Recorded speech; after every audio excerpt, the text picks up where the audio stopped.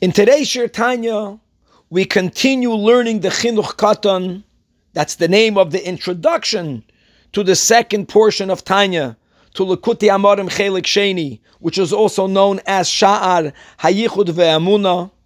And as we began yesterday learning the intro, that's explaining the pasuk said by Shlomo HaMelech, Chanoich lena'ar al pi darkoi. Educate the child according to his or her way. And when you do that, Gam kiaskin lo yasir mimeno. So when the child will grow older, they will not depart from this way. And as we pointed out, the inherent contradiction in the yesterday segment, and we began to explain and really to review, in short, a general theme that we spent a lot of time on in the first section of Tanya Likutei Amarim.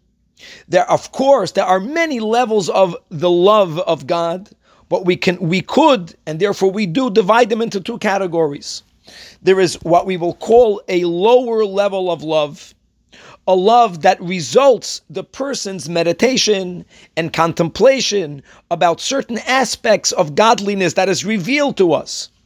And when a person indeed spends time thinking about, staying focused on what we call in Chassidus doing his bainanus in about godliness, these meditations will certainly, sooner or later, so to say, give birth to, bring about a level of love to God.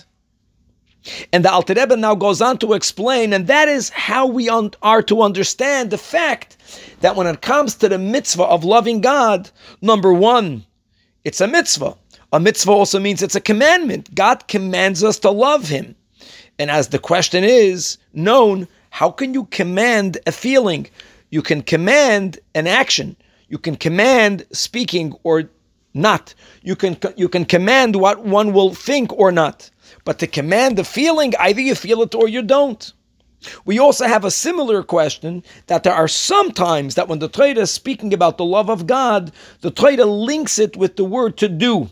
For example, where it says regarding the love, Asher anoichi mitzaveh eschem la'asoisa. God commanded us to do love. Now, love is not something that you do. So all of this is explained that whenever we are referring to the mitzvah of Ahavas Hashem, the mitzvah, the commandment is actually to spend the time doing His bainanus. And the fact is, because of Moyech Shalat al Halev, that when I will spend enough time doing a proper meditation / contemplation, I will love God. And that's the commandment of Avas Hashem. Now, having said all that, this love is taka completely within my power to experience, but relative to the higher level of love, it's considered of a lower level. And as we began already speaking yesterday, that there is a much greater level of love, but that level is taka not dependent on my avodah. That's actually a gift that sometimes God grants us in this world. That is called a ahava rabbah. That's a fiery, burning love that is mamish an outer worldly experience. But on that love, God cannot command us because it's not something that it is fully within our power to achieve. And now that we elaborated more on the lower love that we could and therefore we should always bring about, and the higher level of love that is not always within our capacity to experience, now, God willing, tomorrow, full circle, we're going to apply it back to the pasuk of Chanoich Lenar.